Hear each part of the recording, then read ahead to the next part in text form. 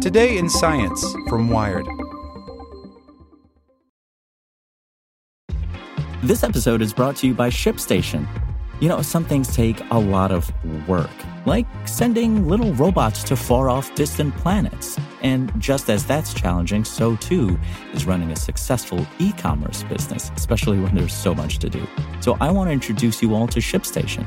Now, I love using ShipStation because of its easy-to-use dashboard, which makes managing orders and printing labels a breeze and super smooth. Oh, and the customer service is just out of this world.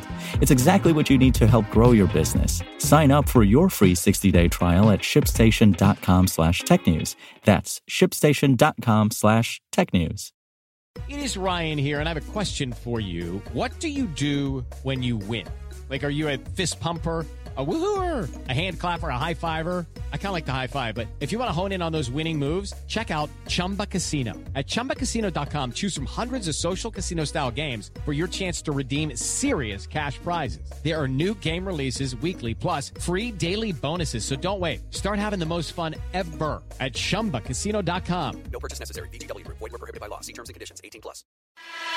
Welcome to the spoken edition of Wired. The Obama administration has been ambitious about solving the problem of climate change. Nearly a month ago, the president stood alongside his Chinese counterpart, Xi Jinping, and said he would ratify the U.S. commitment to the Paris Agreement, an international accord to stem global warming. By 2025, the U.S. has committed to emitting 26 to 28% less greenhouse gas than it did in 2005.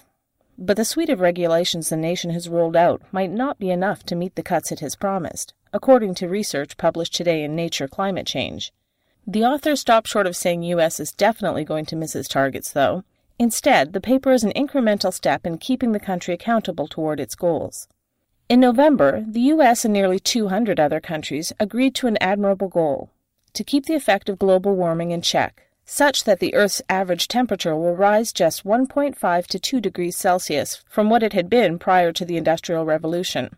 Emissions cuts are a major part of meeting that goal. The Clean Power Plan, currently in legal limbo, is the Obama administration's flagship emission-cutting rule. A trove of other regulations at the federal and state levels tackle everything from building codes and curbing cow farts to reining in obscure yet dangerous greenhouse gases called HFCs that drastically warm the climate over short periods of time.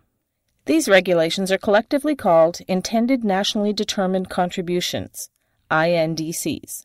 The idea that the INDCs don't get us to 2 degrees and certainly not to 1.5, that's not particularly surprising, says Robert Lempert, senior climate scientist with the RAND Corporation, a nonpartisan think tank. At least 8 other studies have examined the nation's INDCs. The results vary, but many have found the U.S. contributions, while ambitious, still wanting. What makes this report different is its scope and detail. Let's talk scope first. This study includes 17 policies, more than half of which are not yet on the books. We provide a delineation of 3 different category types, says Max Way, one of the study's authors and an energy analyst at Lawrence Berkeley National Lab. Those include policies that are on the books, those that are planned but not final, and policies that have been studied but not really complete yet. Now, detail. If you only consider the first group, the policies already on the books, the country's INDCs fall well below the 2025 goal. Adding the B group, proposed policies, bumps that up a bit. Only by adding the last, most speculative group of policies do the cuts maybe meet the 2025 goal. And that's at the bleeding edge of the range of uncertainty. Let's talk about that uncertainty, that maybe. Uncertainty refers to the fact that many of the cuts proposed by these policies are impossible to conclusively measure. Each cut has its own source for uncertainty. Looking at forest carbon sequestration? Better have a good measure of tree height and width in all the forests in the U.S., otherwise your biomass totals will be skewed. Want to track the uptake of renewables? Hope you have a really good long-term economic forecast, except lol, that doesn't really exist. Trying to measure methane? There is pretty solid scientific consensus around the fact that there is a greater rate of methane leakage from oil and gas operations than are reported in EPA inventory, says Way. To account for that greater rate of methane leakage, Way and his co-author bumped up the uncertainty by 50%. Point is, uncertainties abound in every type of emissions cut. One of the most important bits in this study is how much attention the authors paid to including ranges of uncertainty with each one. and adding those into the final estimates in terms of the 2025 goal. The Obama administration did not directly address the study's findings, but defended broadly its commitment to climate. When President Obama took office in 2008, emissions were projected to increase indefinitely, says a White House spokesperson. This is true. No other president has taken this half as seriously.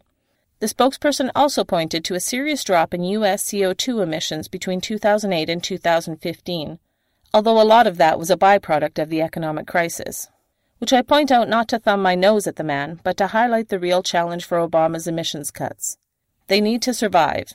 The 2016 election is important, but even more importantly, these cuts and those to come need to prove economically and politically viable on all the elections to come between now and, well, forever.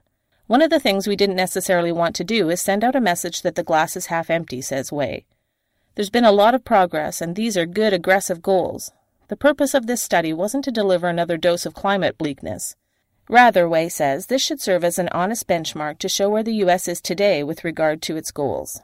Because things could change in 10 years or in 2 months.